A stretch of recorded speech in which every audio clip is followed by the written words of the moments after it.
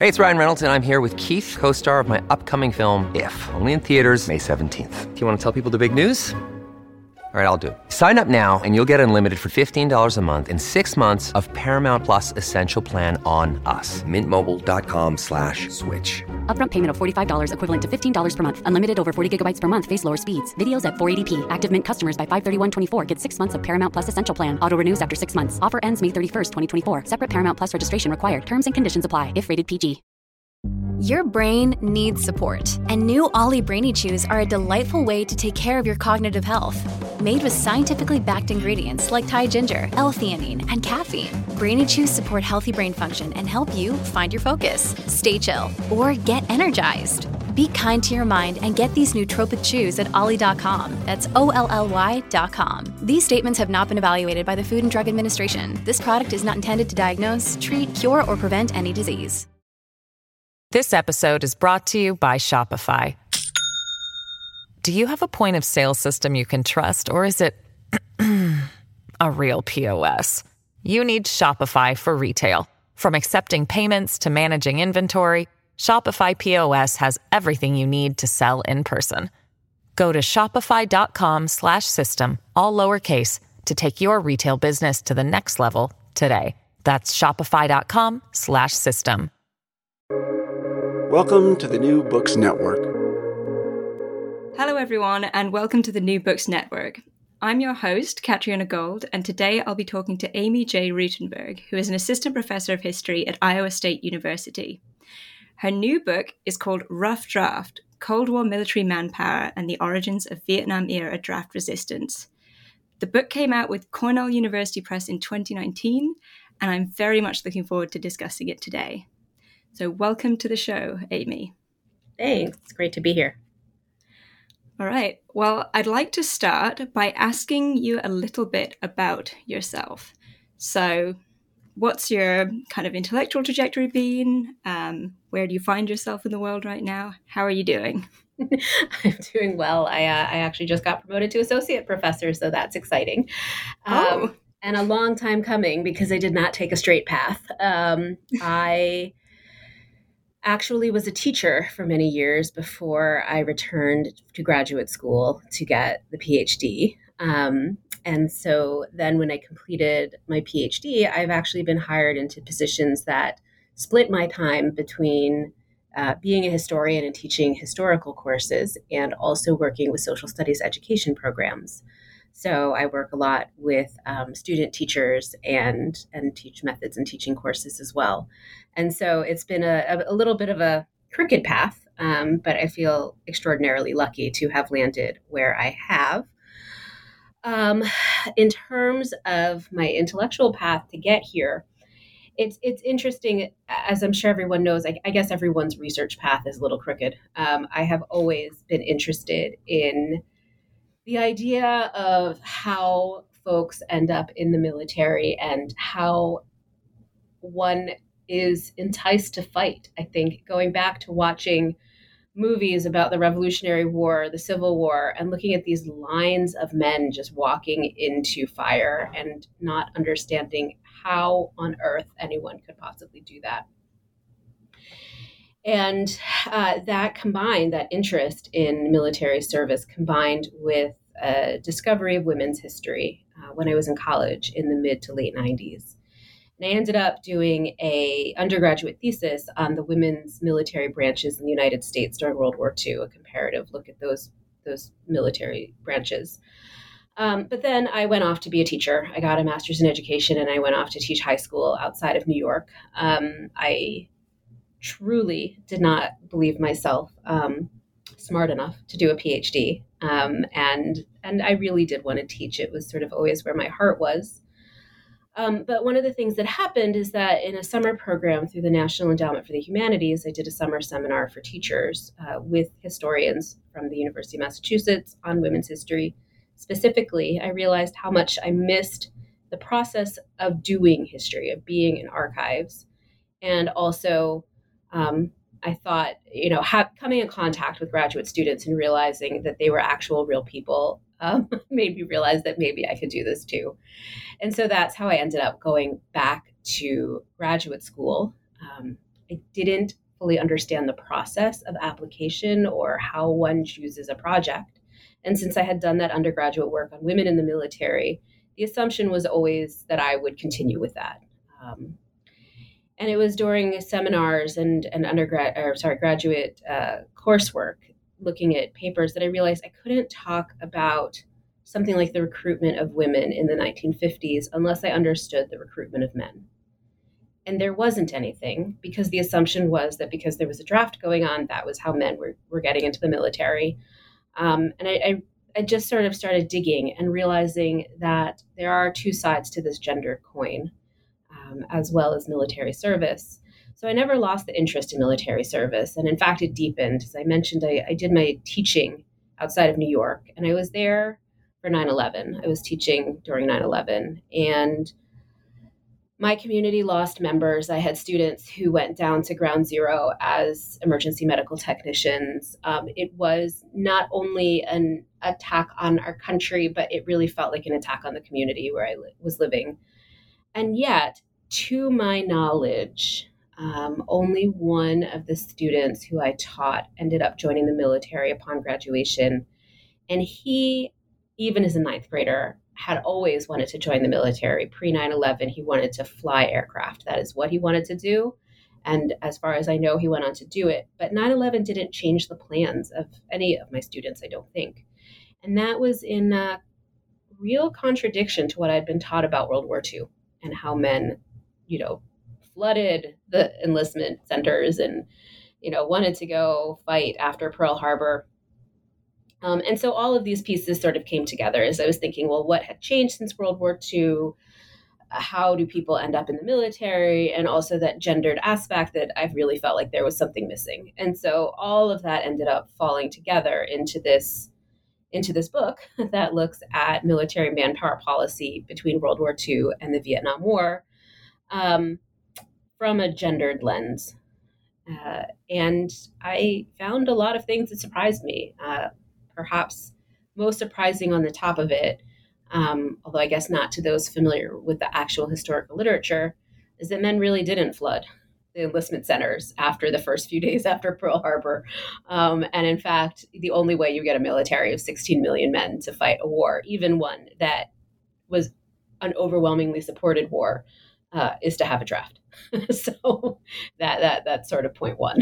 But all of that led me to here, and I'm going down the garden path. So that's fascinating, Amy. So I guess, the question in my mind is this book then, is it a sort of product of the PhD thesis ultimately? Yes. So this did originate as my dissertation. The middle 4 chapters of the book are the dissertation. I managed to write a dissertation that looked at the years between World War II and the Vietnam War, and in the dissertation, write neither a chapter on World War II nor the Vietnam War.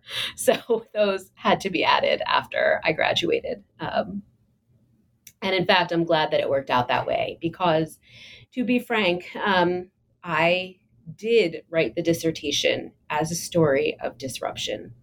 In other words, I did argue in the dissertation that men during the Vietnam War era did act differently than their fathers and uncles had during World War II.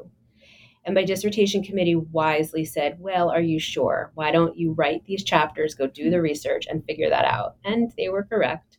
And so the book makes an argument for continuity rather than disruption. I think the two main arguments of the book are, one, that the so-called greatest generation and the Vietnam generation really did not act that differently in relationship to the draft. In both cases and throughout the period under study, and I would probably argue through every other war where there was conscription in the United States, men looked for ways out. They ultimately served when they needed to, but they did look for ways to avoid service. And so the perspective between the two ends there, the Vietnam and World War II, were really not different. That juxtaposition of good war, bad war doesn't work with manpower, even though that's the sort of public narrative. And then the second argument it makes is, well, why is that? What did change then? Because clearly there was something different between World War II and Vietnam. And so the argument that the bulk of the book makes is that while men and women too, if they were subject to the draft, I assume, but the book deals with men because the draft was single sex. If men are always going to be in the aggregate ambivalent toward military service, toward conscription, then what did change? And the answer that I came up with in the book and that I argue is that there were more options, more loopholes, more ability for men to work the system during the Vietnam War than there were during World War II. And the reason for that is grounded in Cold War policy. The policies relating to the deferments that the Vietnam War era is famous for were created as specific responses to perceived Cold War needs. Domestic needs, military needs, defense needs, and that goes in all sorts of different directions. Ultimately, where we end up, I argue, during the Vietnam War, is that because it was an unpopular war, because the political context had changed, it opens the door for more public avoidance of service in a way that the public nature of it had not been present during World War II or Korea. And so it becomes more public during the Vietnam War. It's not that the actions themselves have changed or the desires or the avoidance has changed. It's that men are much more public about it. Right. Okay. So what was this the understanding, contemporary with the Vietnam War? How were people talking about draft resistors then? Like that's I guess I'm curious about that. How were they being compared to kind of World War II? Yeah, what was the comparison that was being made, or what were understandings there? Sure. So I guess I should start by being clear about my terms. And to be honest, I wasn't clear about my terms in the title of the book. I've gotten some pushback, rightly so, on that since it has come out. The truth of the matter is that the bulk of the book deals with what I would call draft avoidance. It is an umbrella idea for all the different ways that people avoided serving in the military, particularly through the draft, ways that they avoided the draft. And the vast majority of the men who avoided the draft did so legally. They did so by obtaining deferments that were perfectly legal, that were built into the law on purpose.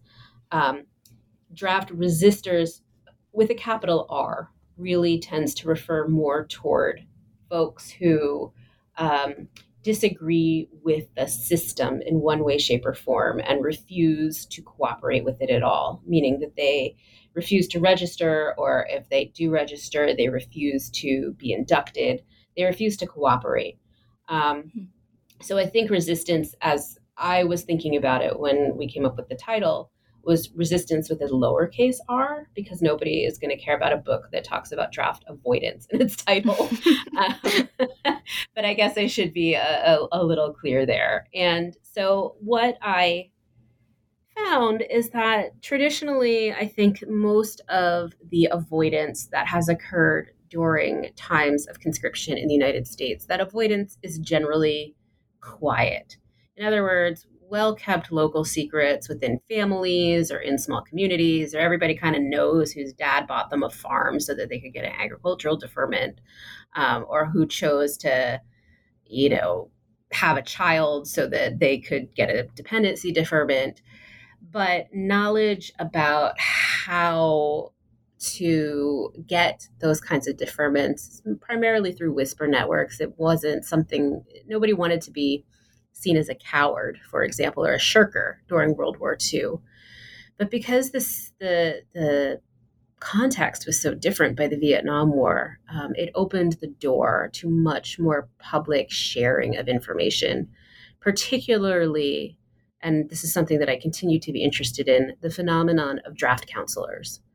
There had been some draft counseling through the Cold War and before, for very specific pacifist organizations. In other words, if a man was a sincere pacifist under the definition of the law, how could he best get a conscientious objector deferment? And there were bureaus, the Central Committee for Conscientious Objectors, for example, and some other smaller ones that would help men get that deferment. But during the Vietnam War, this phenomenon of draft counseling, it just explodes. It moves away from simple conscientious objection deferments. As activists with political agendas, primarily, how do we foul up the system? How do we keep men from having to serve? How do we keep, basically slow the gears, slow the military's gears? They're talking to each other. They're conducting trainings for each other. They're opening draft counseling centers on college campuses and in urban centers literally all over the country, where men who may or may not share those political proclivities can go to get out of service, to learn how to get a deferment. One study I saw showed that as many as 25% of draft eligible men consulted a draft counselor during the Vietnam War era, which is huge. And yet it's a phenomenon that we don't know a whole lot about. But the bottom line is that by the time of the Vietnam War, there was enough pushback against the draft publicly that it became untenable. And that's part of why the Nixon administration made the changes it did to a lottery in late 69, early 70, and ultimately why the draft was allowed to expire in 1973. Okay, right. Okay, thank you. That was really comprehensive and helpful. So, I mean, well, I think one of the things the book does really well is sort of get into how, and I mean, this talk about whispered networks, I feel like there's a connection there with how sort of class and race, those questions play into who gets drafted and who doesn't get drafted, right? Who's able to avoid if they want to. So I'm wondering if you might speak to those aspects of the book. So Sure. what do class and race have to do with it? And of course, we're going to get to what does masculinity and, Cold War ideas about masculinity have to do with it as well, Absolutely. right? Mm-hmm. So the whole middle of the book, the bulk of it, right, except for those two chapters at the front and the back on World War II and Vietnam, it really is the story that I wanted to tell. I think most Americans, at least, still the cultural memory of the Vietnam War era is of these deferments and of men who had means of being able to avoid military service or at least service in Vietnam. Even just our presidents, George W. Bush, Bill Clinton, they have their stories. Donald Trump, they have their stories in terms of how they avoided service because they were privileged people. And so the question became, how did that happen? I mean, power begets power, but more importantly, what was going on in the policies and the regulations that allowed this to happen on a much larger scale? And the answer that I came up with is that the selective service in particular had to retool itself to justify its existence between really the end of World War II and the beginning of the Vietnam War. The draft it continued with only a very, very short break in 1947-48. It continued all the way through the period from 1940, before World War II, the U.S. involvement in World War II, until 1973. So that includes a lot of peacetime. And that is a change for the United States, which had traditionally, up until that point, not done peacetime conscription. It had only grown its military quickly through conscription during wartime, and then quickly contracted again after the wars. But the exigencies of the Cold War meant that policymakers, planners felt that they needed a much larger military than normal, and that it had to be nimble and able to handle multiple issues around the world. If there were, nuclear war or small brush fires or ground war in Europe or whatever came up, the military had to be able to respond to it. And planners felt that they needed a draft in order to do that. The main purpose of the draft, though, partially was to bring men in, but it was also to pressure men to voluntarily enlist. Draft-motivated enlistments were, in fact, the bulk of enlistments through this whole period. The idea being that if a man faced the pressure of the draft, he would choose to enlist because he could then choose his branch of service, have a little bit more control over how long he'd be in, have a little bit more control over the job he was given, that sort of thing. So in other words, draft calls were extremely low through most of this period of time. So the draft exists. It theoretically exists on the theory that all men owe a responsibility to their nation if their nation wants them. But realistically, the nation doesn't want all of them, anywhere close to all of them, especially as the baby boom generation begins to come of age. There is no possible way the military establishment could use all of the eligible men. And so then the question becomes, okay, well, you have all these eligible men. They're not actually being drafted. How do you justify, calling some but not others, and the potential anger that could exist from that, all different kinds of problems? The answer is that the head of the Selective Service, Lewis B. Hershey, who was in charge through this entire period of time, he became its director in 1941 and stayed in that job until 1970. He firmly believed that all men had the responsibility to serve their nation somehow, but the nature of that service was going to be different in this Cold War era, right? Communism was not only a military threat abroad, it became an ideological threat, an economic threat, domestically as well. And so how does the United States best fight the Cold War? And the answer that the policymakers really came up with is that, well, the United States needs scientists, it needs engineers, it needs teachers, it needs breadwinning fathers who are economically successful, because it's going to be the next technological breakthrough that will give the United States a weapons advantage. But it's also going to be a strong economy that makes capitalism look good around the world. And so all of this is based on the idea that a certain kind of middle-class man with a particularly good job who is able to support his family, so that the mom can stay home and raise the kids and create this sort of idealized suburban consumer Americanness that stands in contrast to what the Soviets and other communists have to offer, that's going to be part of winning the Cold War as well. Plus, it serves the purpose of actually limiting the number of eligible men for the draft, right? If you have a deferment, you're moved out of the eligible pool of men. That shrinks the eligible pool, and it makes it look like the Selective Service and those who are conscripted are actually a lot more it's a lot more efficient.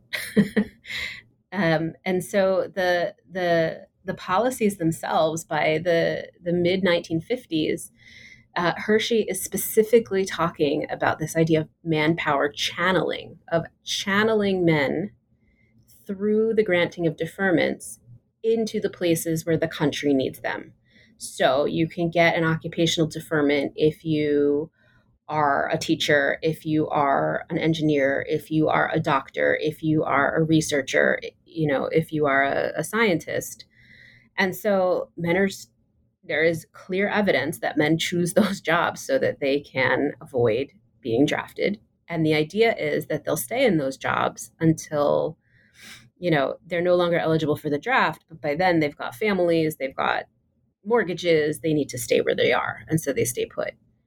And so they're channeled in that direction. Similarly with fatherhood. And that's why we have a student deferment, right? The student deferment is famous for being inequitable by the time of the Vietnam War. It actually was put in place during the Korean War, when the Selective Service was actually, there were low numbers of men available during the Korean War because there'd been low birth rates during the 1930s, during the Depression. And so by the 1950s, the Selective Service is scraping the bottom of the manpower barrel. Like, they're trying to figure out any possible way to get men into service. But that's the moment when the student deferment comes on board. Because the theory was that if we draft all these men who are in college, who are going to be our future scientists and our future engineers and our future language experts or whatever, then we're actually going to harm ourselves long term. This was seen as the new normal. So that's where the student deferment came from. It's a way to fight the Cold War. But if you think about it, who's it open to? It's open to the people who can afford college, who have a strong educational background, who generally speaking, are going to be middle class in the United States, and generally speaking, who are going to be white. Less than 5% of African Americans attended college for a whole host of reasons through the 1950s and 60s. So this is not going to be open to whole segments of the population. And so that's sort of one half of the issue. And then the other is that by the 1960s, the early 1960s, by the Kennedy administration and the Johnson administration, you have another shift in context, and that is this focus on poverty. And how do we strengthen the United States by eliminating poverty, right? If consumer capitalism is the thing that makes the United States great, and you have up to 20% of the population that really can't participate in that, then it doesn't look good. It's not good for national strength and unity. And so the war on poverty actually gets yoked to these manpower policies. The theory being that, okay, we have these men who are otherwise not qualified for military service. The studies show that they are overwhelmingly poor and working class and disproportionately men of color. So what do we do? And the answer that the defense establishment, specifically Robert McNamara, settle on is, well, we can use the military to help teach these men some skills that they can then take out into the civilian world when they are discharged, and they can become good breadwinners too. And so there are a series of rehabilitation programs that are piloted on a voluntary basis through 1964, 65. But it also becomes clear that that's not enough. And so Robert McNamara introduces this program called Project 100,000 in 1966 that brings in 100,000 men per year who otherwise would not have been qualified for military service. Half of them are enlistees, the other half are draftees. The theory being that they can get the training that they need in service. They are the Project 100,000 men are 40% African American, when normal proportions in the United States are about 10% African American. So the proportions are wildly off. And this happens to be just at the moment when Vietnam is picking up, and almost all these men are sent into the infantry. But realistically, if you are bringing in 100,000 people who otherwise would not have been needed or allowed to be in the military, who are overwhelmingly coming from poor and working class backgrounds, that's literally 100,000 other men who you're not pulling out of other constituencies. So there are these very strong racial and gender ideas about who contributes and how they can best contribute and in what way. And the policies, even though they're technically colorblind, they really land on, well, predominantly white, predominantly middle-class men are most productive as civilians, and working class, disproportionately men of color are best, they can contribute best in the military. This episode is brought to you by Shopify. Do you have a point of sale system you can trust, or is it a real POS? You need Shopify for retail. From accepting payments to managing inventory, Shopify POS has everything you need to sell in person. Go to shopify.com/system, all lowercase, to take your retail business to the next level today. That's shopify.com/system. This episode is brought to you by La Quinta by Wyndham. Your work can take you all over the place, like Texas. You've never been, but it's going to be great because you're staying at La Quinta by Wyndham. Their free Bright Side breakfast will give you energy for the day ahead. And after, you can unwind using their free high-speed Wi-Fi. Tonight, La Quinta. Tomorrow, you shine. Book your stay today at lq.com. Right. Okay. That is a lot. So something that seems that's really interesting about that to me is how, the idea of funneling certain people into civilian life and certain people into the military. There's an idea that certain parts of the population would benefit from that kind of reform, right? That kind of training, and that's obviously very classed and racialized. And I think that's super interesting. And I'd quite like to hear more about that, in how that intersects with the war on poverty, if you wouldn't mind. I mean, maybe you could sort of, briefly define what the war on poverty is. Oh, sure. And then, no, I mean, we're coming from different places here today. So, and then maybe discuss how these questions of military service sort of, did intersect with that too. That would be Absolutely. great.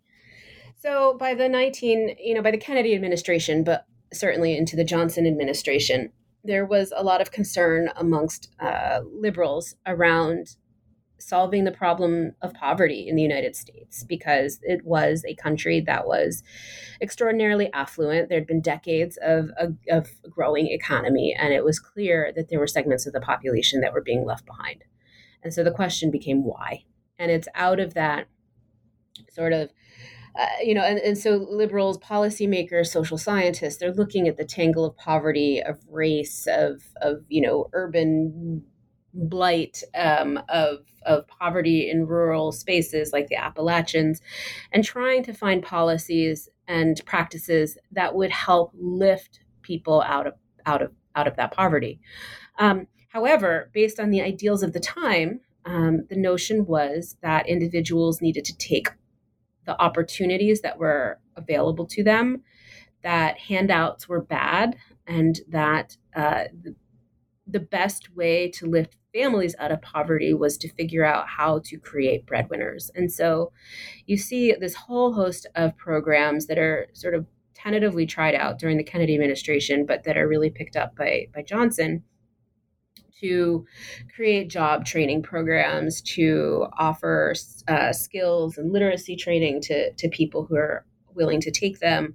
And then, of course, there are the much larger sort of centerpiece pieces of legislation that are related to that, the creation of Medicaid, the Head Start, all sorts of other programs that are designed in theory to help people lift themselves out of poverty. On the other hand, the flip side of that is that these programs also tended to be paternalistic, and they tended to disrupt the power structures as they existed in some cases, or in other cases just bought into those power structures.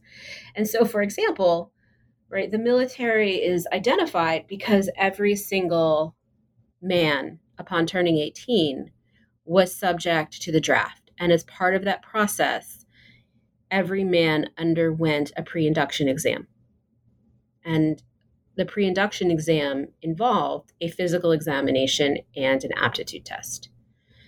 And so it is seen, these pre-induction exams are seen as a way we can identify the people who are most likely to become, and the language at the time was, a burden on society. And there are some quotes in the book from Robert McNamara and the Secretary of Labor, Willard Wirtz, and other things talking about salvaging these damaged people. And I couldn't say them off the top of my head, but you can certainly look them up. That's the language that was being used. But because the selective service, it only affected men, right? Women are not getting these exams. They're not taking the tests, and they are, for the most part, ignored in the regulations and the policies that come out of this. So the idea is to try to identify these men through selective service, because that's going to be an efficient way of doing it. And if you assume that men have the responsibility to lift their families out of poverty, then they're the people to target. The voluntary programs that recommended medical care, that recommended literacy or job skills training programs, for the most part, men didn't take the government up on those options. And the reality is they didn't, because they knew perfectly well that if they solved the physical problem that was keeping them from being eligible for the draft or passed the induction mental exam, that they would be drafted and sent to Vietnam. So the evidence is pretty clear about that the men themselves knew perfectly well what was going on, and they actually turned down services because they didn't want to go to Vietnam. They didn't want to be drafted. So working class and poor men were absolutely engaging in draft avoidance behavior as well, to be clear. They were just engaging in different kinds of draft avoidance behavior because the laws didn't give them the same options that it gave to, say, college-educated men. Anyway, when the voluntary programs didn't work, then that's when Project 100,000 comes on board.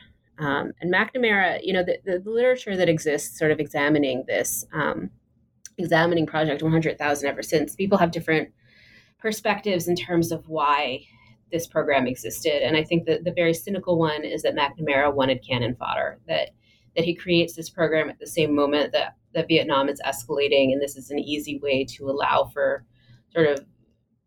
the military to pull in underprivileged men who can then just be sent off to Vietnam. And I don't think that's true. I actually think that McNamara was working on this well before American involvement in Vietnam stepped up. It just happens that the timing coincided, and I doubt McNamara saw it as a problem that coincided, right? It sort of killed two birds with one stone. But I do think that he legitimately thought that this was a good way to help the nation's men. And in that, he wasn't alone. If you think about the relationship with the Moynihan Report, the famous report that talks about the tangle of pathology in Black families as a legacy of slavery and poverty, and the notion that, matriarchal families are problematic, right? How do we solve this problem of matriarchal families? And I put problem in air quotes there. The answer is by training up stronger men who can be better breadwinners, right? It's not. So that was the current of liberal thought at the time. It was all up and down the line in the Johnson administration at that time. Right. So yeah, these are really interesting intersections there.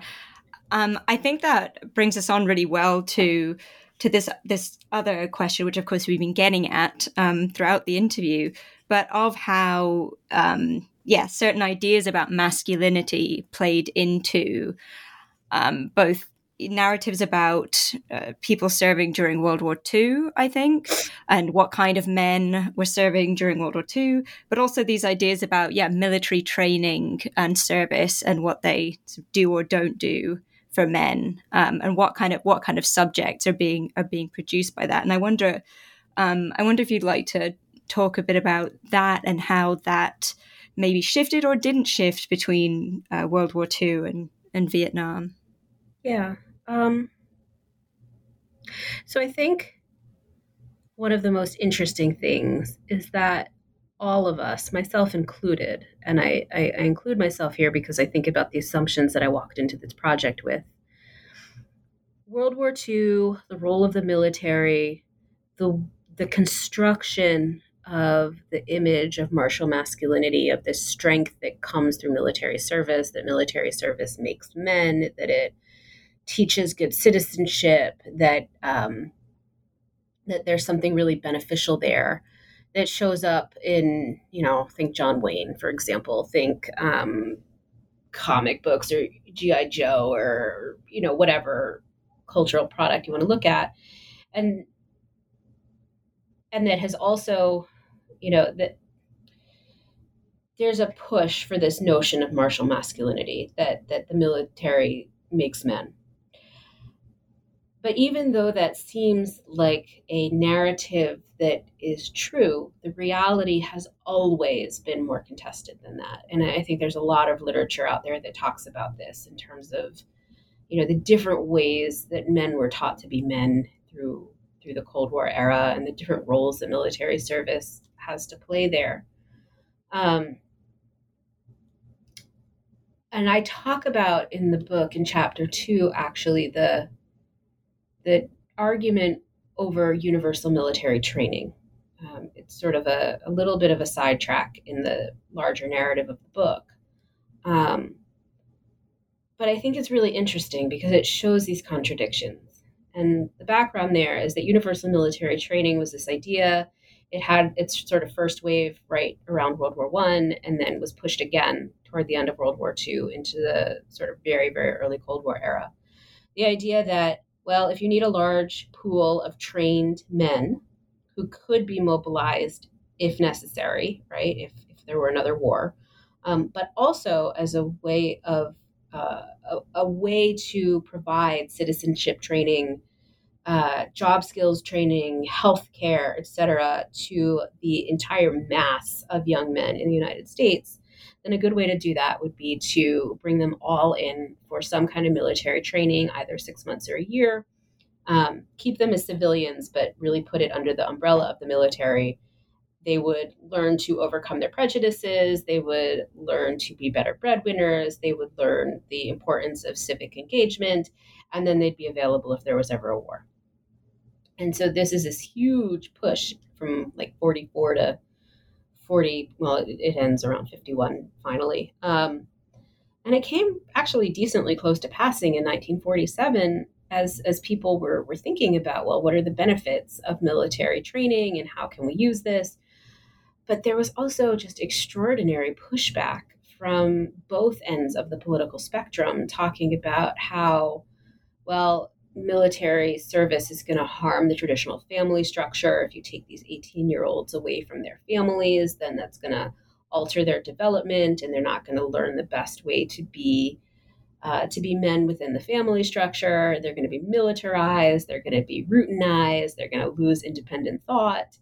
And you have similar arguments actually coming from the far left as well, who view this growth of militarization as incredibly dangerous in an atomic era. So the idea that military service and what it means is contested and connected to ideas of masculinity and who men should be is deeply ingrained in all of this, with different people ascribing different meanings of service to real men.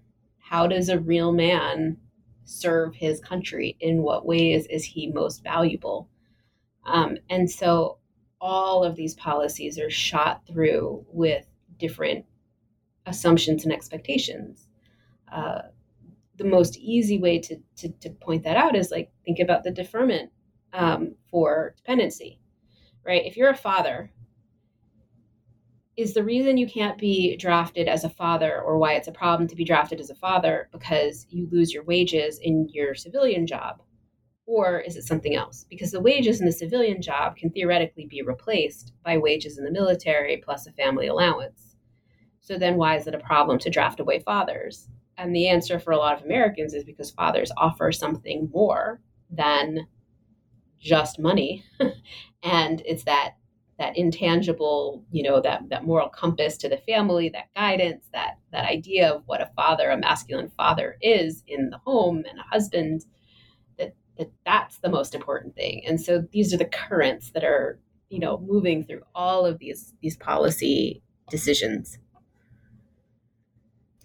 Right. Okay. And so, I guess one of the things that I'm thinking about as we talk is a lot of this seems to be focused on the idea of how men are trained, for military service. And the question that I'm wondering about is, to what extent was there discussion about how men would then be shaped by, the realities of actual military service? If you come home at all, what about shell shock or, PTSD as we now know it? What about, physical injuries that could result? How did they so this is a bit off, out there, but I'm wondering if there was conversation about those kind of realities of war too, or if it was just about this kind of, in terms of the psychology of like what type of man you should be. Yes. But what about those other realities of war? Did they enter into the discussion? Not in the direction, not coming from, for example, the selective service, Congress people, the hearings that were in favor, the discussions behind the scenes. I did not see very much of that, other than in congressional hearings when different kinds of activists from different places and areas came to give their testimonies and to explain their points of view. There was certainly some discussion around what war does to men psychologically and physically, but honestly, not as much as I would have expected, and obviously as you would have expected. The discussion is much more around the benefits of service on one hand, or the potential drawbacks of service or training to a boy, right, to a young man, as opposed to what might happen to him on the other side of the service. I think the people were much more concerned about militarizing society, the potential for atomic or nuclear conflict, turning into totalitarians ourselves and fascists ourselves if you continue down that path to its logical conclusion, they thought, the peace activists. Not as much as I would have thought. Okay, yeah. So that's the kind of just the terrain, the sort of a limited terrain on which those conversations were being had. Then that's really interesting because that's where my mind immediately goes. Is well, are they going to come home, and where what happens to the family if they don't, and so on and so forth, right? Like that seems like the big question. But that's really interesting.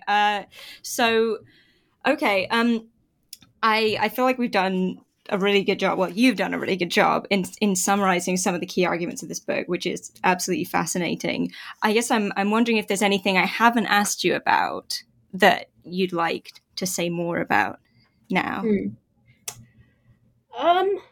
Nothing that I can think of off the top of my head. I think that all of this is having some interesting implications, in the present day. Around the different ways that people understand military service. And I guess I would say that my story in this book ends in 1973 when the draft ends. And so even though in the United States, for example, right now, there's discussion around opening up registration for selective service to women, the story that I tell, I think, is very important. But a lot of stuff happened after 1973 when the draft ended that can't be ignored when looking at the current moment, right? So there are lessons to draw from the past, absolutely, but I don't want to ignore the 40 years after that. So I'm getting asked a lot of questions, for example, around social engineering and the role of selective service in the draft, and perceptions of military service and gender, and all of those are very important questions that have partial answers in this pre-1973 period. But I think more research into the 70s and 80s and 90s is important, which actually I think probably flows to what I assume is your next question around my next project, because I'm starting to look at that as well. So I guess that's absolutely. why it's on my mind. I would love to know what you're working on now or what you're working on next. And agreed, I do want to know. This book does make me want to know, like, where does the story go from there, right? So please, what are you working on at the moment? What is next? So this book was very much a book around policy, and I tried to bring in individual men and activists wherever I could. But my sources and what I was focused on, my questions, were very much from the policy side. I am interested in my next book in trying to flip that and remain asking questions around policy and regulation, but also to think about the role of activists. And so I'm trying to figure out what to call them. I'm calling them for shorthand anti-militarist activists, but honestly, that's not an effective descriptor, because some are anti-militarists and some are not, and some are peace activists related to military service. The language is still clunky. Activists clearly had a huge role in ending the draft and ending the Vietnam War. I would say that's pretty clear. But there was a tremendous amount of activism that took place after that related to military service, counter recruitment in the era of all volunteer force. In other words, trying to keep men from enlisting, military counseling to help men who did enlist get out of the service if they felt that they were conscientious objectors. And then also quite a bit of activism against the reinstatement of selective service under the Carter and then Reagan administrations. So when the Vietnam War ended, the draft ended and registration ended. There was a brief period of time where men didn't have to do anything relating to selective service. And then President Carter reinstated registration in response to the Soviet invasion of Afghanistan and a whole other set of reasons. And that's where we are today. Men register, or they're supposed to, when they turn 18. So the question is, well, should women be responsible for that registration as well? That's the question that was salient in 1980, and it remains a question that's salient today. But I'm interested that The activists I've spoken to very much see the Selective Service as it exists today as a failed institution.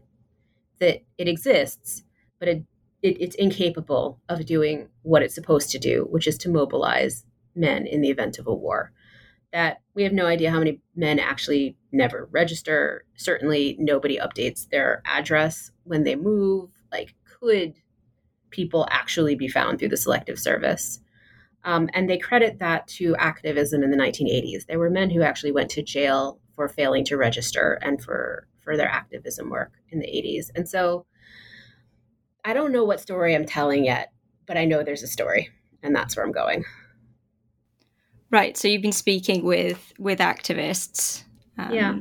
And I'm interested in how we think about activism and what success means. And also on the policy side, is all of this work that these people were doing, men and women, what were the policymakers saying? Were they even aware in their conversations? Like, the Reagan administration stopped prosecuting men, for example, for selective service resistance in 1986. There were a series of prosecutions through the early 80s, and then they stopped. And, why? What was actually being said in those meetings? I don't know.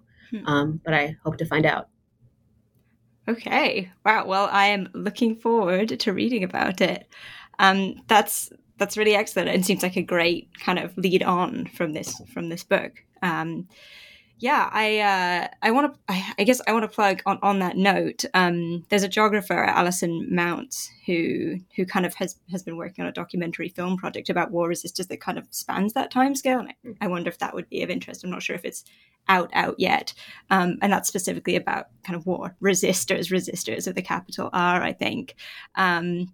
And I also want to take this opportunity at the end of this interview to plug another New Books Network interview with Patrick Vitale called about his book Nuclear Suburbs, and that came out a few months ago. I think he was interviewed by Stenta Danielson, and that was about kind of another side to the story you're discussing, because it was about scientists and nuclear scientists specifically during the Cold War. And so it was really interesting to kind of, been reading that book and read this one together, sort of looking at those two different sides. So there's really exciting work happening now on these questions. And I'm so, so grateful that we got to talk about your book today. So thank you so much for speaking with me today, Amy. Yeah, it was a pleasure to be here. Thanks. And there's a huge scholarship out there. I mean, different people looking at different elements of all of this. So yeah, if anyone's interested, there's a lot to dig into. Oh yeah, thanks for having me. Thank you. So you've been listening to Catriona Gold interviewing Amy J. Rutenberg, who is an associate professor, congratulations, at Iowa State University, of history, that is. And her new book is called Rough Draft: Cold War Military Manpower and the Origins of Vietnam-Era Draft Resistance. And you can get the book from Cornell University Press. So thank you so much again, Amy, and until next time.